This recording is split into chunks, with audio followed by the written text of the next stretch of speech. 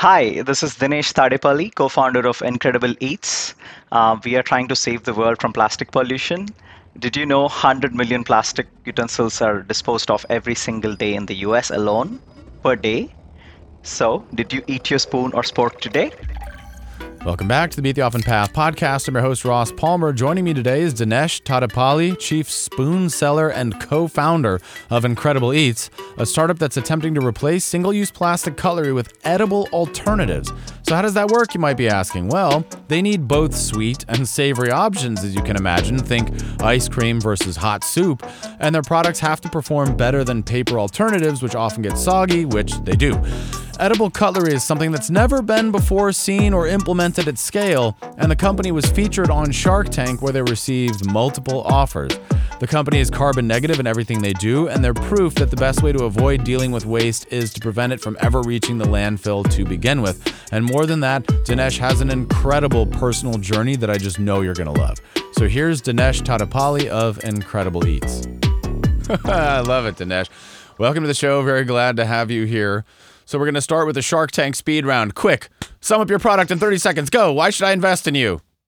We invented edible cutlery at mass scale to replace single-use plastic utensils. As I mentioned, 100 million of them are being used every single day. Our edible spoons, forks, and straws are made with whole grains. They're vegan, and they stay firm for up to 30 minutes in hot soups. And they also come in sweet and savory flavors. So clearly you're a man who has practiced this before. You're ready for Shark Tank, I can see. How long did it take you to practice that pitch before you had it down? To be frank, I've been giving a lot of pitches, so that I didn't really put that much effort into it. I don't have this stage fear or any fear to talking to people. So that's why I don't care if I make a mistake or anything. It just comes out of me. You naturally know what to do. Well, that was perfect. Yes. I put you on the spot there. We didn't rehearse that, and you did an excellent job. I felt very good about that. Thank you.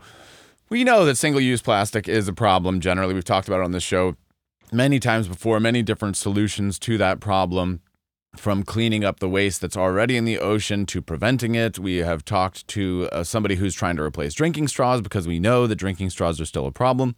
Mm-hmm. In many parts of the world, that's no longer the case. For example, in Europe, you can't have plastic drinking straws in many of the places that we've been. But here in the United States, we seem to be woefully far behind on these fronts. And especially when it comes to cutlery and utensils, we've talked to some people who are solving this in very innovative ways, I might add. But this is a sort of a new twist on that. And that's why I wanted to have you on that show. So edible seems so logical. How did you end up on this concept? Yeah, actually, it happened at the least expected places. I was at an ice cream shop about 4 years ago with my kids, and we had an ice cream like for 10-15 minutes, and then we were just throwing my kids and my spoons and cups into the bin. And I just peeped into it, and I saw so many plastic spoons there. And I suddenly hit me a question. I'm an educated person. I'm aware of plastic pollution. But why didn't I think twice before using a spoon for 15 minutes when I know that it's going to stay in the planet for decades or centuries? So that is literally my starting point of this journey, basically asking why people are so used to the convenience of like at any place that they go. Why are they not implementing what they think in their minds? Because we all know, most of us know about it, but why aren't we acting on it? That's my question. And that's how it started. Yeah. Well, that's a really good point, because if you have kids, as I do, you've got these situations where most of the places that you visit do not have any kind of compostable or biodegradable cutlery. Mm-hmm. They have that plastic, and what's worse, they have the plastic knife that's wrapped in another layer of plastic. Yeah, I hate that one worst of all. And sometimes, like there's a really nice garden nearby where I live, and my daughter will go and reach for that because she likes playing with the plastic. So she insists that we get a plastic knife and fork, and then unwraps it and then likes playing with it. So each time she does that, it just breaks my heart a little bit. Because I think, oh, why? I wouldn't do it if it wasn't for you, but for her, it's like a toy at this point.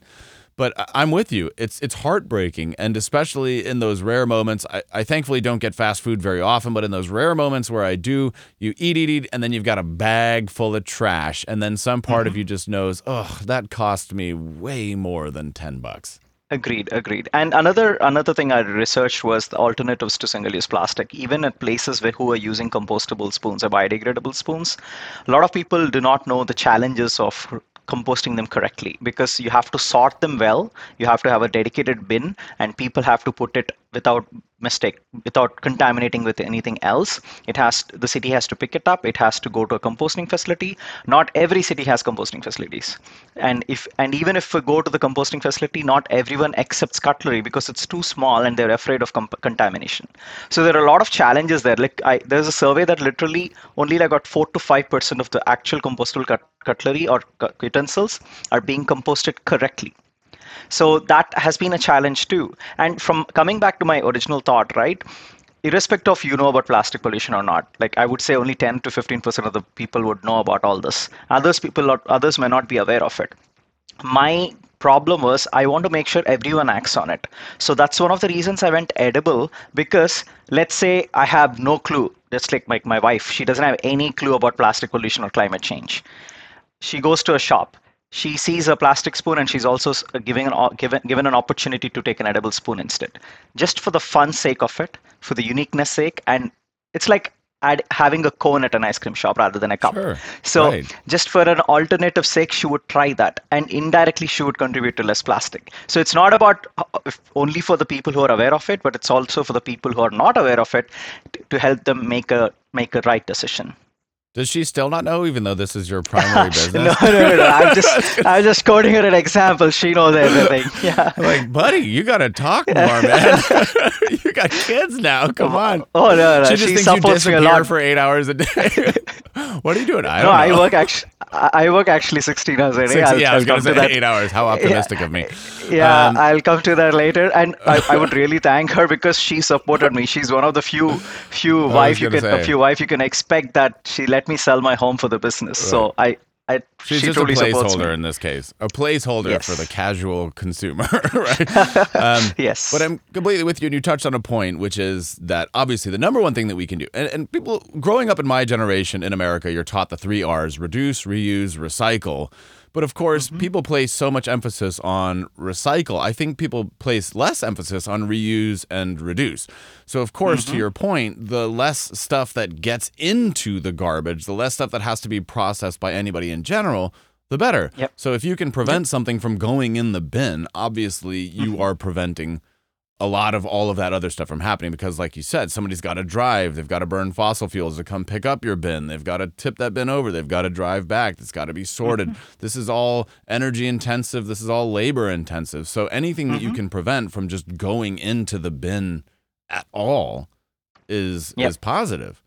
And I like the idea of the ice cream cone, because again, we've learned, and I guess I didn't know that before I started doing the show, but I've learned now that the paper coated in plastic is actually one of the worst things. Yes. So you think, oh, this cup is recyclable, which is a variation on the same cup they serve you that ice cream in. Nope. No. The layer of plastic Yeah. makes it just horrible. So It's very hard to recycle that. Yeah. Yeah. So agreed. I mean, I feel that. My point is, through fun and uniqueness, we can bring awareness to the consumer, and even if they're not aware of it, they will make the right choice. But because let's say we go to a theme park, and if they give an option for a regular plastic spoon or a straw versus an edible spoon or a straw, and ask you for pay for like 25-30 cents, I don't think many people would say why should I not? So why shouldn't I? So that actually helps the businesses also. One thing I realized again in the early stages of my research is there's a vicious cycle right now. Unfortunately, people would say, hey, companies do better for the environment, and companies will expect governments to do something about it, but governments will expect people to do. Everyone's pointing fingers at each other, and we're just leaving everything behind. So I think I believe everyone has to play a role, and that's one of the reasons why we decided this product was even at a like a chain level. Let's say like Yogurtland or any big ice cream chain or yogurt chain. They're using 3 to 4 million spoons per month. If they can replace that with an edible spoon, they can actually make more profits because it's edible. They can give it as a topping. It's like how they source the cone for a few cents and they sell it for $1 at a store, right? Similar to that. Right. So Well, I it's also- feel that it's go a ahead. win-win situation. Oh, absolutely. And a few days ago, as of this taping, the CEO of Nestle released a statement saying that it was all up to the governments, sort of saying like, we're just a humble, small little player. Like, what difference could we make? We're just a small little multinational, multi-billion-dollar corporation. But that was the tone. I thought, who on earth Do you Yeah. actually believe that, or are you just that evil? Like, come Yeah. on. Yeah. No, Because again, that's absolutely they can true. flip a switch Yep. and Yep. make And huge again, changes. to add on that, right? I mean, I don't want to name any names because they might be my customers in the future. But Yes, fingers crossed. yes, yes, the most of the big companies, unfortunately, I see right now. I've been seeing this for 10 years, not just right now. They keep changing their dates. Like, they're like, by 2025 or by 2050, we'll do something about it. Right. Actually, they have the power to do something in the next year itself. They have the resources, they have the money, they have the people. If they want to implement a change, it's not that hard for them, actually. Yeah, and I mean, it's really I, not. I, I don't know if you saw the plastic episode by John Oliver, like the Last Week Tonight by John Oliver. Oh, I He did love a, that show. yeah, he did an Huge amazing. fan. He made a statement which really synced me. That was like all the big corporations love to recycle their claims of about recycling, not the actual recycling. God, he's good. Yeah. Yeah, it's so true. And it's like you have the autopilot feature on a Tesla, right? So it's like it's going to auto brake before you have a collision. So it's like collision detected in 150 feet. Well, we're going to brake in 300 feet. It's Yeah. like, you mean after it's too late? You know, the problem needs to be solved right now, not in 2050. 2050 is way too late for all of this stuff. Let's be honest, especially for That's something true. as simple as a spoon. And again, like McDonald's, all of these multinational corporations, how easy is it for them to just say, hey, we're going to use Dinesh's spoon instead of this plastic spoon? Which, brings us to the point that always comes up in discussions like this, which is cost. Do you think that your solution is going to ever be cost effective in the same way that plastic will be? Unfortunately, no, because ours is made with food grains. So because crude oil is very cheap and the plastic is a byproduct, it's not even the main product. So they literally get it for free. So it's super hard for us to bring down to the cost of a plastic spoon. But there is an advantage here though. If you consider it as just an utensil which you give it away for free, it takes time. I'm not gonna say it's gonna happen overnight. But if you consider this as a profit generating, let's say McDonald's, which uses like 100 million plastic spoons per year, if they switch to a compostable spoon or some other spoon which is more eco-friendly, they'll be paying 3 times more at least to make that switch happen. But my pitch to them is if you convert to edible, even though you pay 10 times more, you can actually charge and offset that to the customer because it's food item that you're giving. It's not just something that you use and throw away. So that's where it's kind of a win for us because we consider it as a profit generating product rather than just an extra expense to the bill. Again, it's very hard because people are like, imagine when cones got introduced into the like the mainstream, right? It's very new for everyone. So it's similar to that. It will take some time, but I believe that it will happen no matter, if not now, sooner or later, because people want these changes, right? Like if you, like for example, our Shark Tank video was posted on YouTube. It got like 4.1 million views in 2 months, 3 months actually, and about 3,000 comments are like, hey, I would definitely pay 25 cents at any place that I go to if I'm given an option with that. And if I'm selling them at 15 cents, they make 10 cents per straw or per spoon. That's a good money for them on their it makes their financial teams happy also, not just the sustainability teams. And by the way, I'm not even talking about return customers because of eco-friendliness and sustainability and all that. Right. That makes sense. Well, and of course, when you talk about ice cream, it lends itself to ice cream, I think. But the other thing that you mentioned is that 30 minutes you have with hot soup. So you better eat that soup quick. Is that something that you can increase? Is 30 minutes enough time when it comes to something like soup? 30 minutes is more like if you leave the spoon in the soup for like just like that, but you keep taking it out, right? You don't leave the spoon and wait for 30 minutes and then you consume it. It's very rare that you do that. And generally, if the soup gets colder by the time, like in 15 minutes or 20 minutes, it's not that it's going to stay very hot. So, and we have savory spoons like oregano, chili, black pepper, and plain. And that's how you can use them for those. And our vanilla and chocolate are mostly used for desserts. And we just came out with a straw. So this is our straw, and Cool. I will be releasing it on our online like next month, starting next month. Yeah, and you can just eat them. And this stays for 1 hour in a milkshake, so you have plenty of time to drink. How long does it stay in soda? Soda, it's similar actually, about 50, 60 minutes. Actually, because of the gas and the carbon dioxide in the soda, it gets a little more soggier, but it's fine. At the top of the straw is fine. Only at the end of the straw it gets a little soggier. Because that's the common complaint right now about the paper straws, Yep. where you do Yep. see Yep. them. It's like you can't even finish your drink before Yeah. the straw gets So soggy. it works better in all our trials. It works better than a paper straw for both. Cool.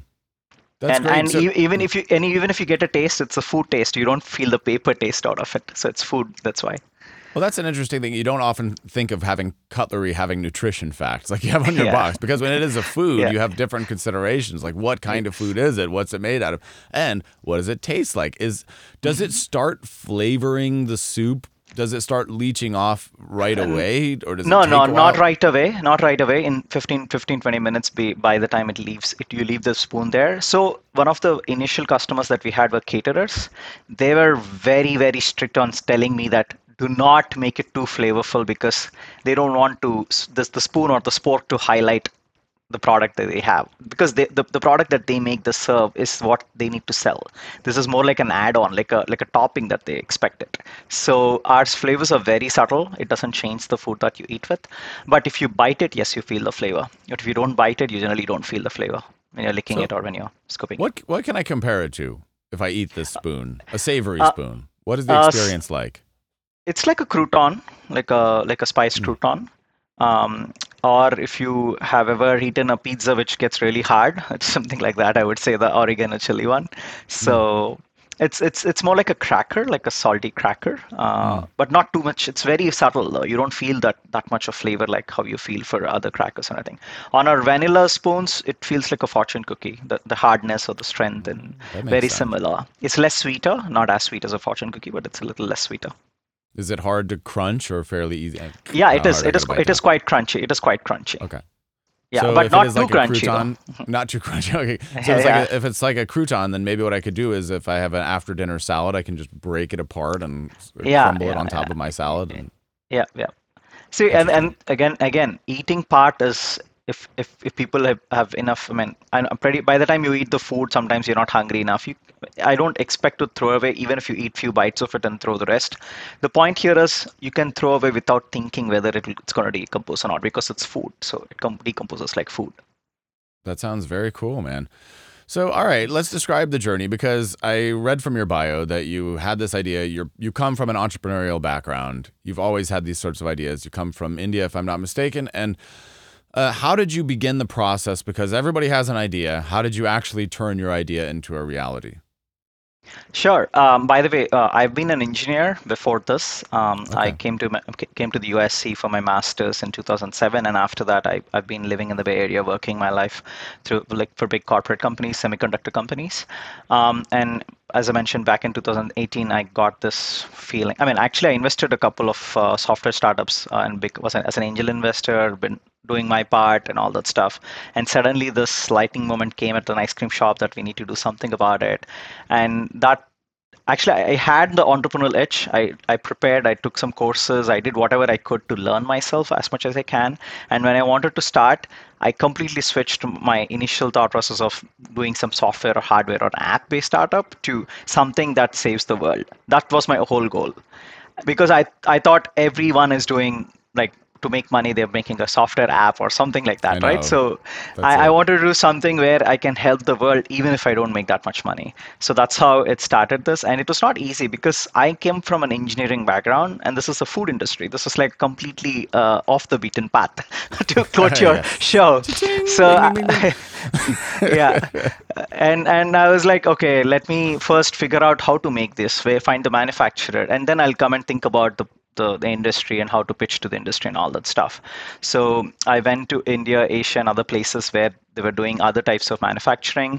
I found my co-founder and my partner who was also thinking of the same thing, and he was a mechanical engineer. I'm an electrical engineer. So his name is Kruval Patel, and he's my partner too. And we together figured out a way to make these edible cutlery possible. So he kind of figured out a machine first, which makes it a very, very small scale, like one spoon for every 1 hour or like every 2 hours. And then I helped him to change the process and helped him scale. And then we could make like 10 to 15 spoons per hour. That's what we were at. And I thought, okay, this is good enough. Let's take the product back to the US and pitch it to the people. Now, my biggest question is, how do I pitch to an industry which I'm completely new at? So I came across few trade shows. I heard that when I just Googled like where to meet all the food buyers and all that stuff, and I came across this concept called trade shows and where you go pitch the customers and all that. There was like Cater Source in New Orleans. This was like 1st of February when I was searching on Google, and they had a show on 14th of February. They were just 2 weeks. I just immediately called them and said, hey, can I come and pitch this product? Can I have a booth? They're like, okay, yeah, this is the cost of the booth. We still have available. You can come and pitch it. You're going to take it. I'm like, I don't have that much money. Can you give me a discount?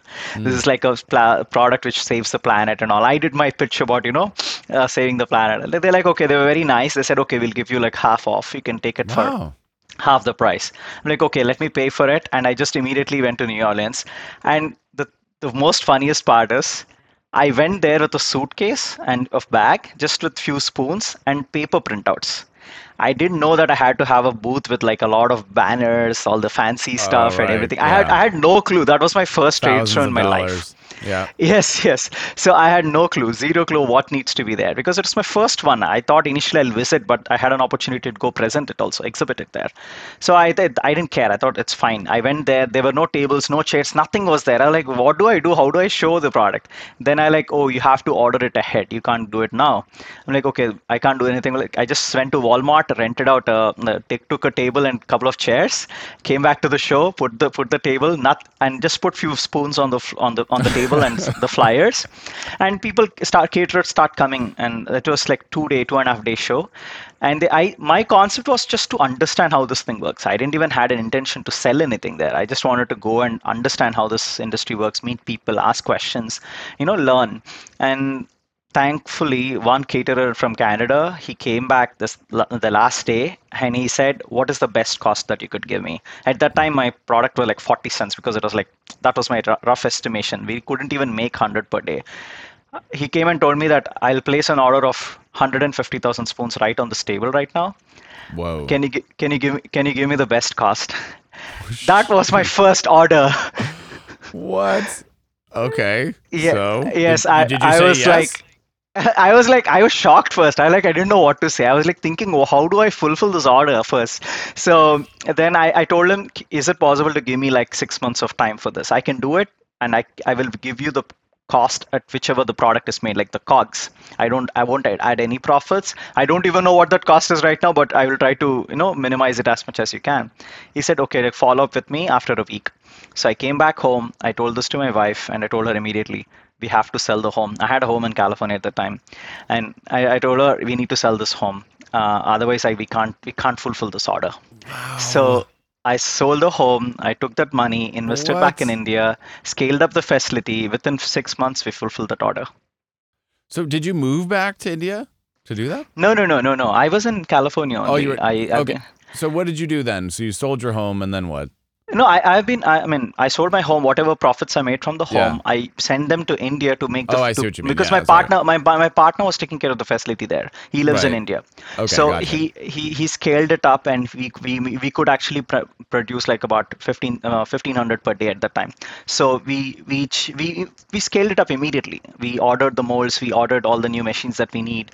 We took care of everything ourselves. No investors, nothing. It's just like selling my home and getting it done. And that's when I started renting it out, and became so expensive. By the way, I still had my job at the time, so it's not that it's like I could So it take was care a of my side family. hustle.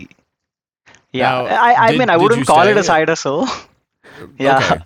But you kept a job, which is a question that a yes. lot of people have, because I think people in your position, they always wonder, at what point do you leave that job? At what point do you go all into your new venture?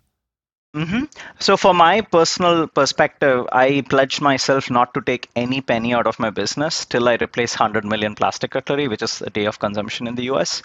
So that's why I thought I need to have my job to take care of my family, for the rent, for the food that we need to eat, if I'm not taking anything from the business. So, Okay. and I felt that it gives me that confidence because, see, the problem I felt is a lot of entrepreneurs, if they go really, really down, people would say otherwise. They say that it'll give you the ideas to grow, you'll become really big and all that stuff. But I feel that I have this cushion of financial, like I would say, freedom to invest more in the company, to think more about, to take more risks in the company, because I see I'm content with what I had. Like I had a good family, I had a decent salary. It's helping my family to feed themselves and take care of them. Now I don't have to think too much about that. My complete thought process, even if 6 or 8, 7 hours I work a day, it's completely on the business. How do I grow this? How do I make the best impact possible? And do you still have a job today, or is that Yes, switched? I still do have a job, even after Okay. selling 3 million spoons. Because again, I have to sell 100 million cutlery to not to switch my job, because that's my Yeah. pledge, right? I'm not going Yeah. to take any money. And my partner here in the US, I got a partner here too, is called Jack. His name is Jack, and he's in Colorado. Even he works because he doesn't take any money too. So we're like purely y- working on this for the passion purposes and making the impact first. Yes, the money will come later, but we want to make sure that the impact goes first all the time. I mean, that's remarkable right there. And Thank that spits in the face of every entrepreneurship book you've ever seen, right? The you. founder, Yeah.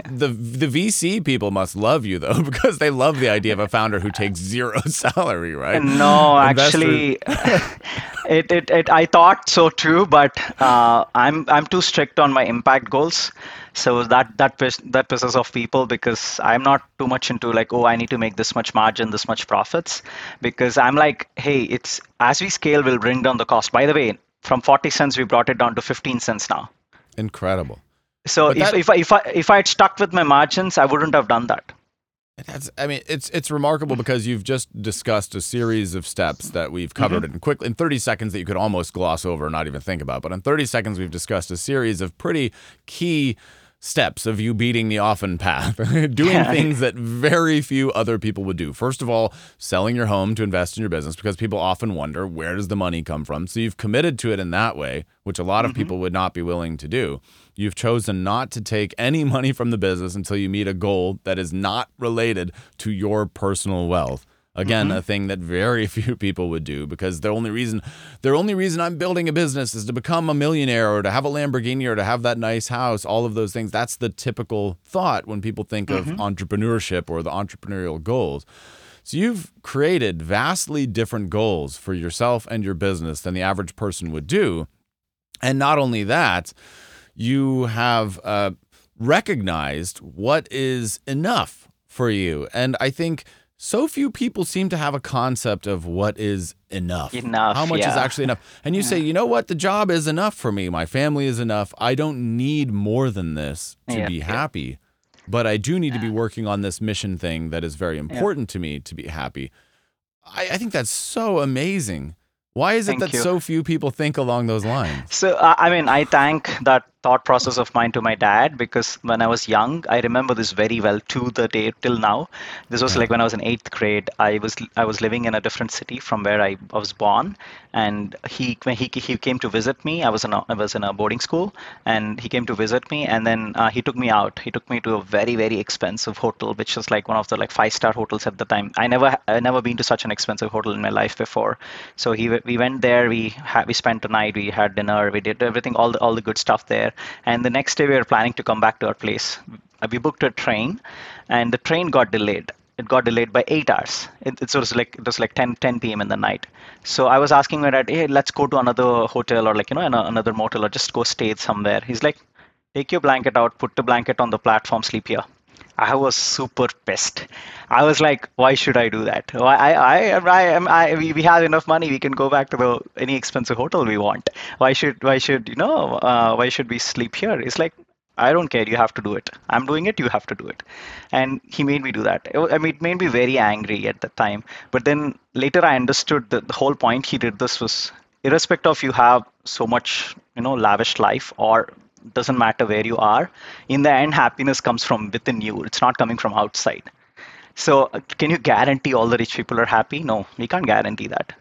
So that kind of got settled into my mind, and I realized that, hey, it's a never enough. Whatever you have, if you're happy with it, then it's good. Yeah, I completely understand. And that's a feeling that I didn't have personally until relatively recently in my life. I had a lot of turmoil in my life because I moved so many times and I moved internationally. I chose to reset a bunch of times, and I know what it's like to start over from Hmm. essentially nothing. I mean, not nothing, nothing. I recognize that I've been Yeah. very privileged, but I've started over twice because I moved to a foreign country with nothing twice. Hmm.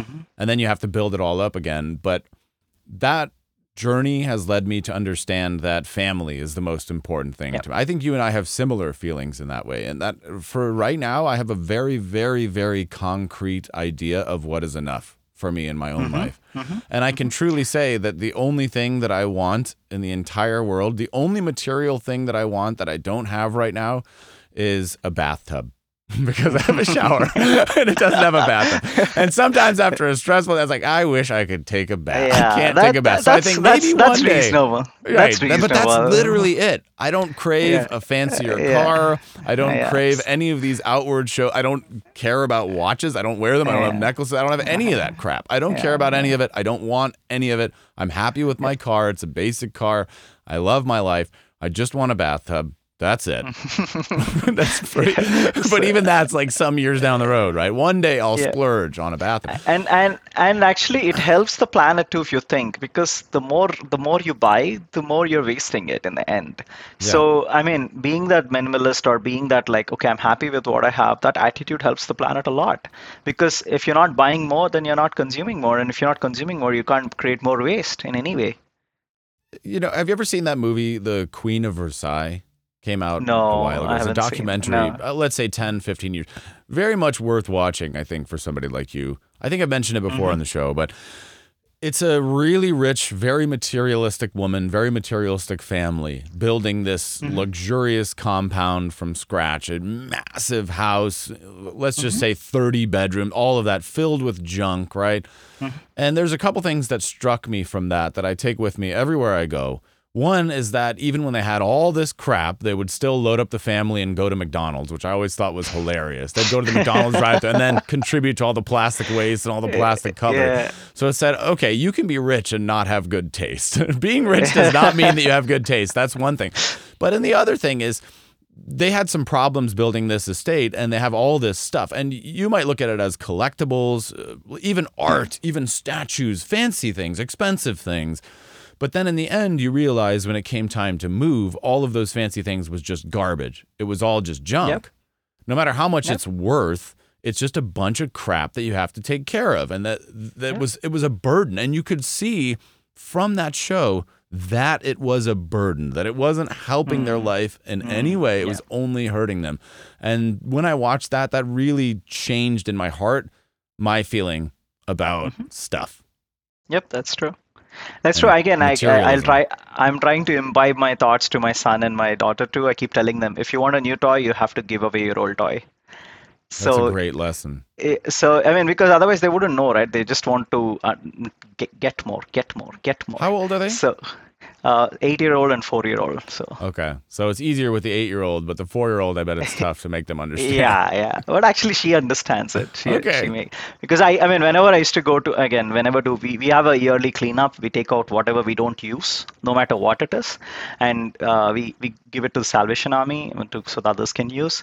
And I used to take with them in my car all the time, so they kind of knew that, okay, this is something that we should do from the very young age onwards. So. That's incredible. A great lesson for any parent out there. Well, along these lines, you downsized your life. I mean, in a sense, because you moved from the Bay Area to Raleigh, North Carolina. So that's a very conscious decision that you made. How do you feel on the other side of that decision? Do you feel that it was worth it? Because again, if you read business books, they say there's so many advantages to being in the Bay Area. There's so many advantages to being in the Silicon Valley culture when it comes to startups, all that.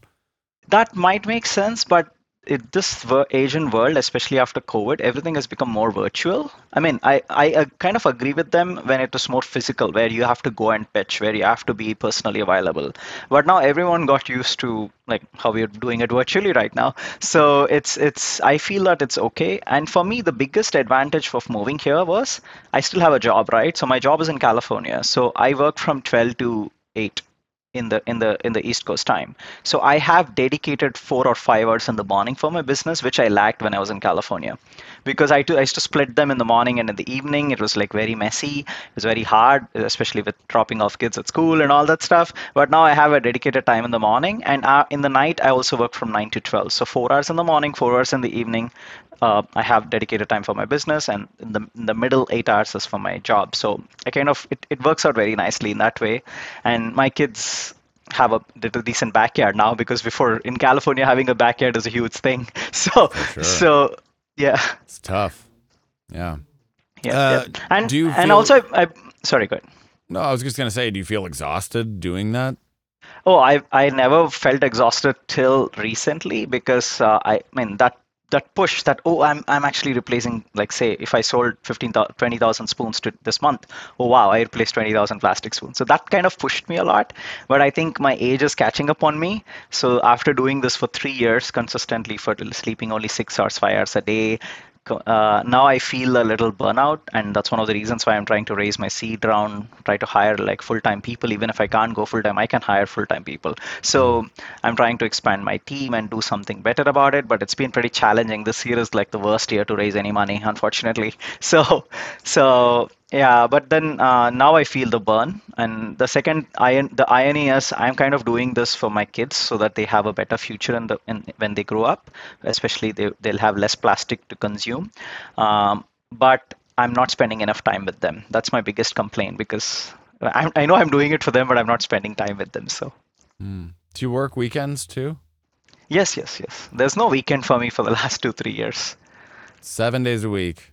Yeah, I mean, my wife told me that I have to spend like 5 to 6 hours on a Sunday, or Saturday or Sunday, doesn't matter, dedicated to them. Don't open the laptop or my phone. So I try to do it, but sometimes my hand goes to my phone and say, hey, okay, Yeah. what's going on? So Do you does your job expect things of you during the weekend?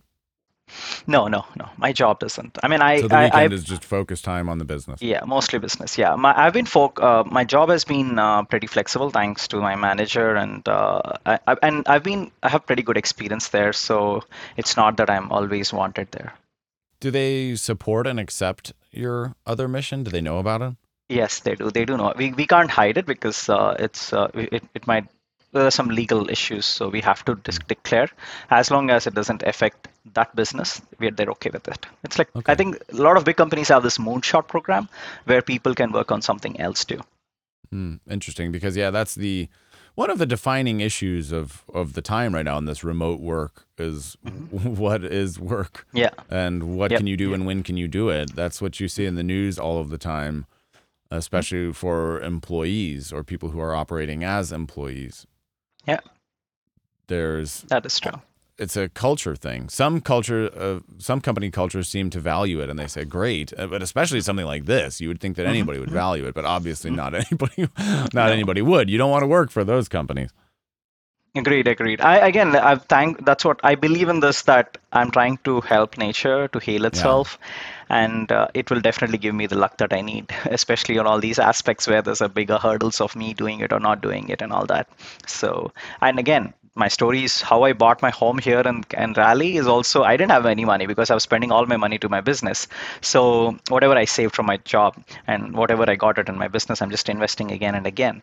So just before COVID hit, I had some spare like $10,000 from my savings that I got my bonus from my office, and I thought let me just put it in the stock, because stocks have got very badly hit because of COVID.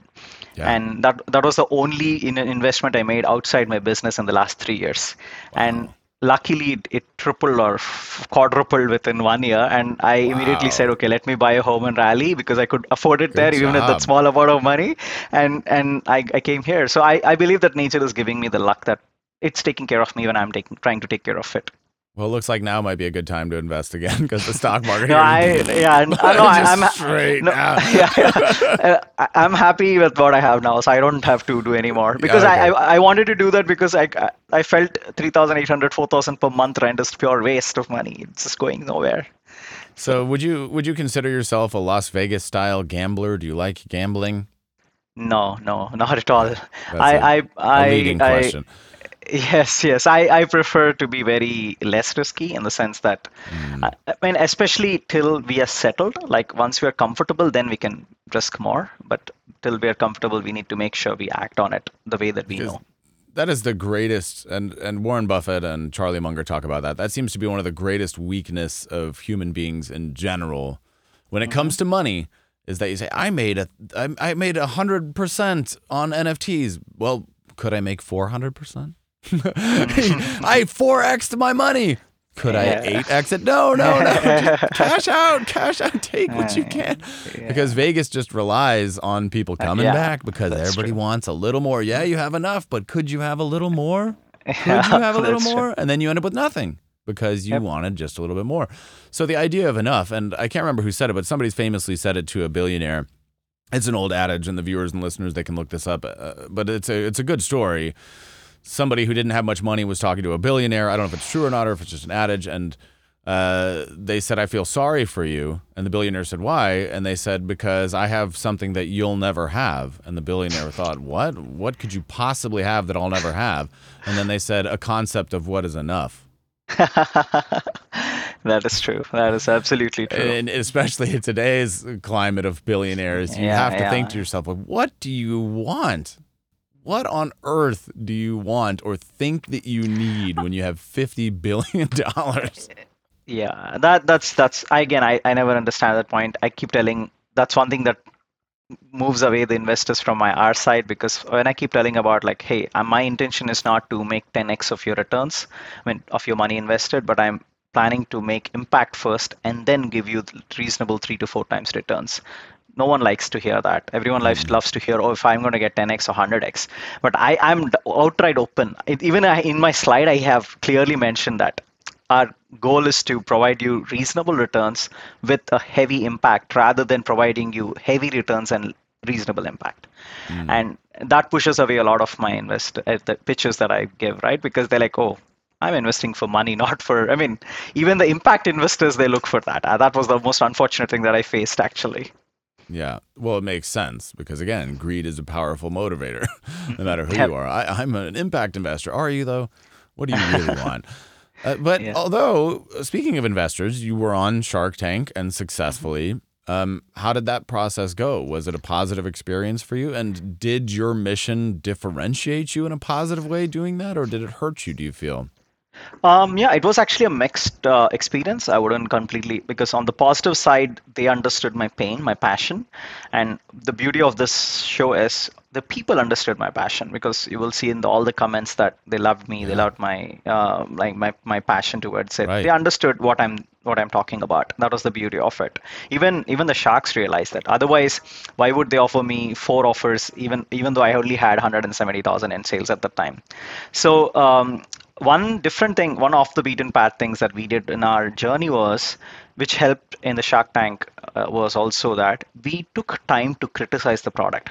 See, the edible spoons or sporks or whatever, straws, they were never there in the market before. So people didn't have anything to compare it against. So I intentionally sold less in the first 2 years to get feedback. I like I got like 2,000 reviews, out of which about I think about 400 of them were negative reviews, and I focused only on the negative reviews. I know what's good in the product. It's our product, so we know we love it. But we wanted to know what is bad in that product because a lot of times I feel entrepreneurs oversee that they think everything is amazing, the product is the best that it could be. I mean, but then the reality is different too sometimes. So we wanted, see again, this comes back to my goal, right? I want this to be a commodity like a cone or like a regular plastic spoon. If that has to happen, I need to make sure to perfect it as much as I can. So we went to that criticize cycle of what 4 to 5 times. By the time we reached that 80 to 85% acceptance rate, we stopped. We kind of like we don't completely put a halt on it, but we kind of reduce that. And because of that, we sold less, and that's why we got less numbers and revenue. And our spoons are in cents. That's another headache that we have in the sense. Even though I replaced 3 million plastic spoons, my revenue is only like 800K because it's in cents. Mm. So coming back to the pitch, the Shark Tank, they understood this. Unfortunately, I mean, the Shark Tank goes on for like 60 to 80 minutes, even the show only like 10 minutes. So everyone loved the product. They loved me, so they gave me decent offers, and I chose one. and people loved us. And after the tank, it was very, I mean, the due diligence part and the sharks come back, and I can't disclose a lot of details, but Sure. the terms didn't really match what we discussed on the TV, so I had to pull out. Oh, I had to pull out. wow. The change happens. I mean, a lot of times even founders will say no. It's not just about sharks or founders. Both the ways. It happens both the ways, because you can't.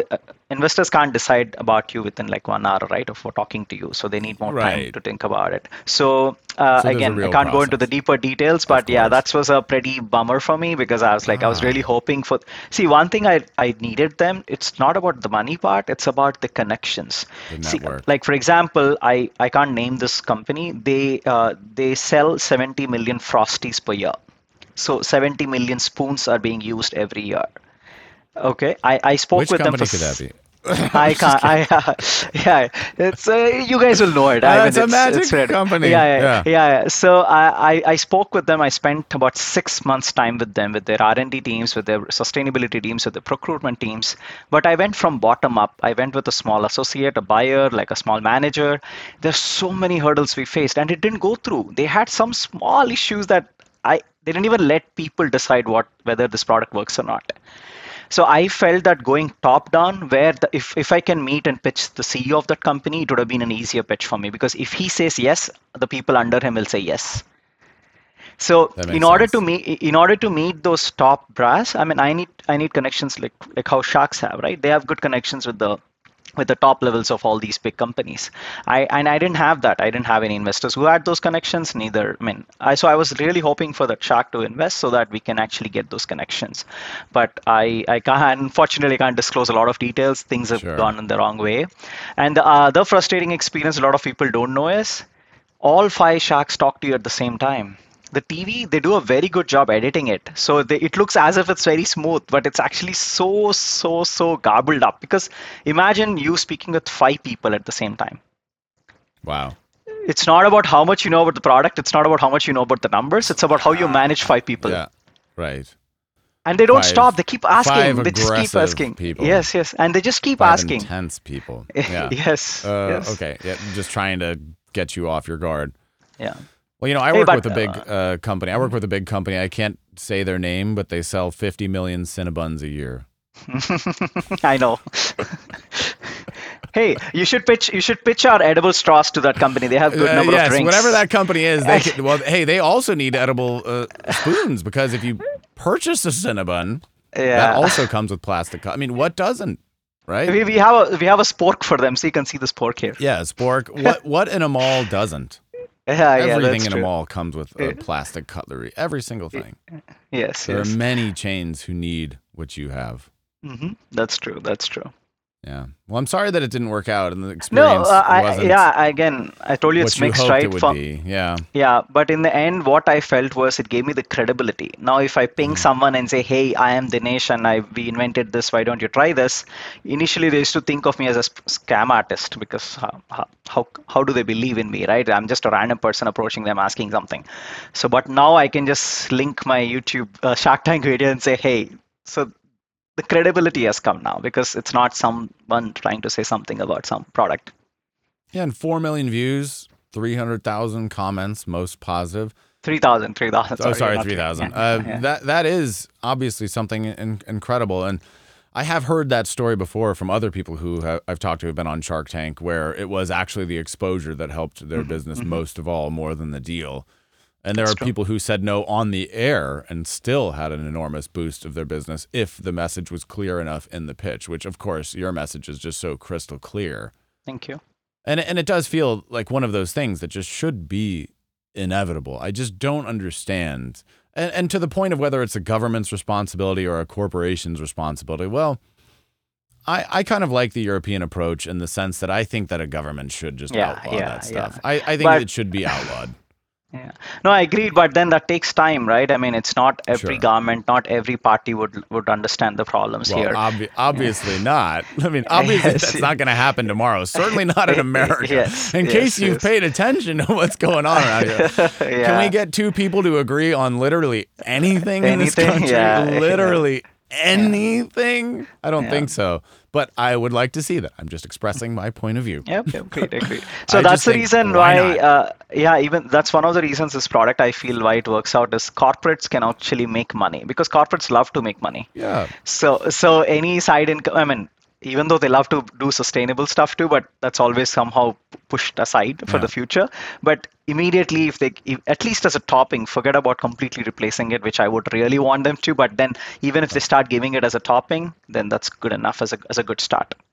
Yeah, and it's also like, what is the concept? Because if you read business books and read about traditional business books, you'll learn that the idea of supersizing something at McDonald's was this great invention.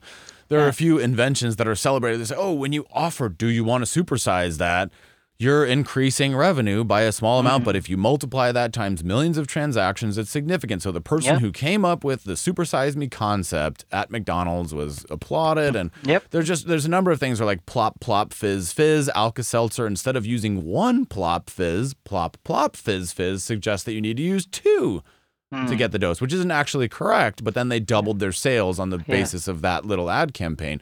So the idea of, would you like to make this edible for a quarter more? It's Yeah. along those same lines. So if it's presented in such a way, and certainly if it's an option, if Yep. it's not even mandated, but it's just an option where, would you like to do this for a quarter more? And somebody says no.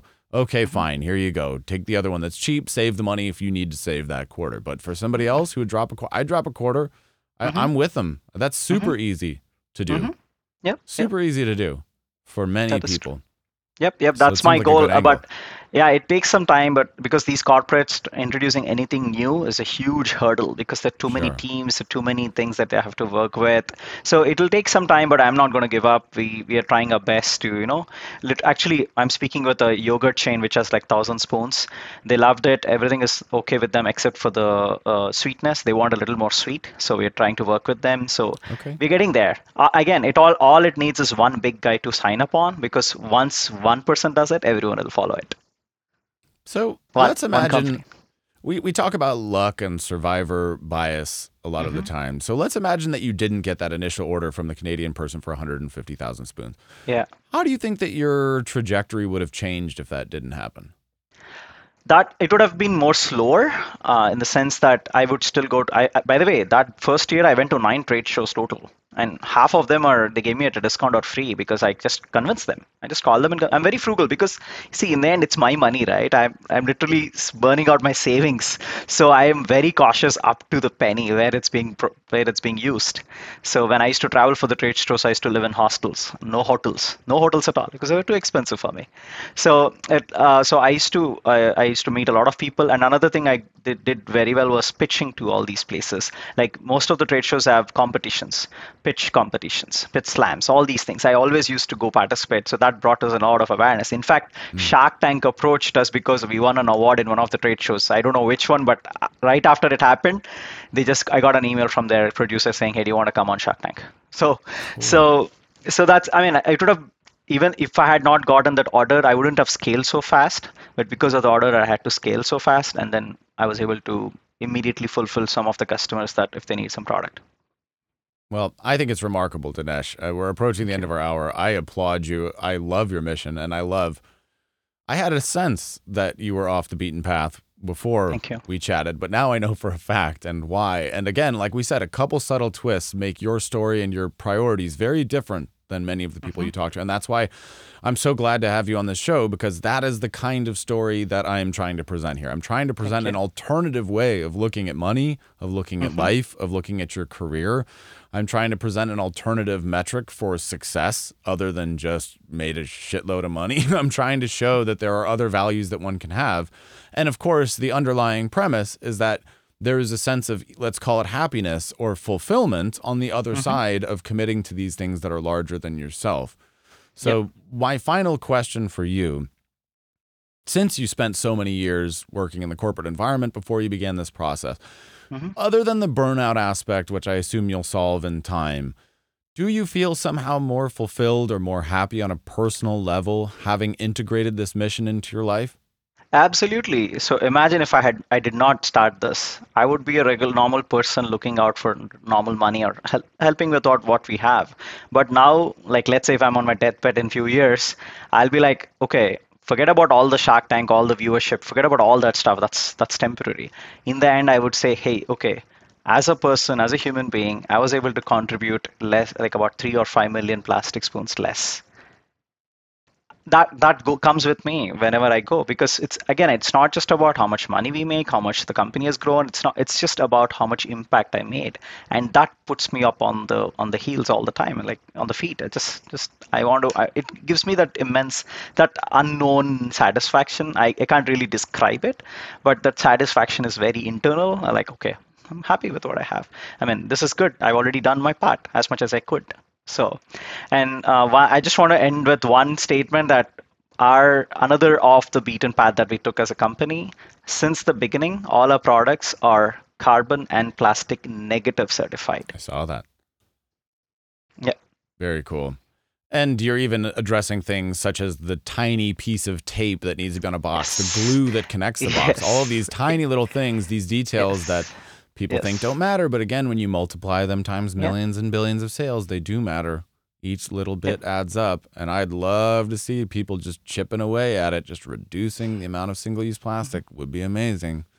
That's true. But thanks to you, we actually have a shot at getting there. So Dinesh, it's been an absolute pleasure. Thank you for sharing your story. Super cool. You got a big fan over here. Where do you want to send people? Anything you want to promote? Wrap this show up here. Sure. Before I promote, I want to make sure that only buy this product if you absolutely need it. If you're using a stainless steel cutlery at home, please continue using that. But if you have a party or event, or even if you're going to take out, or if you're just going outside for eating an ice cream shop, buy the spoons or forks or straws.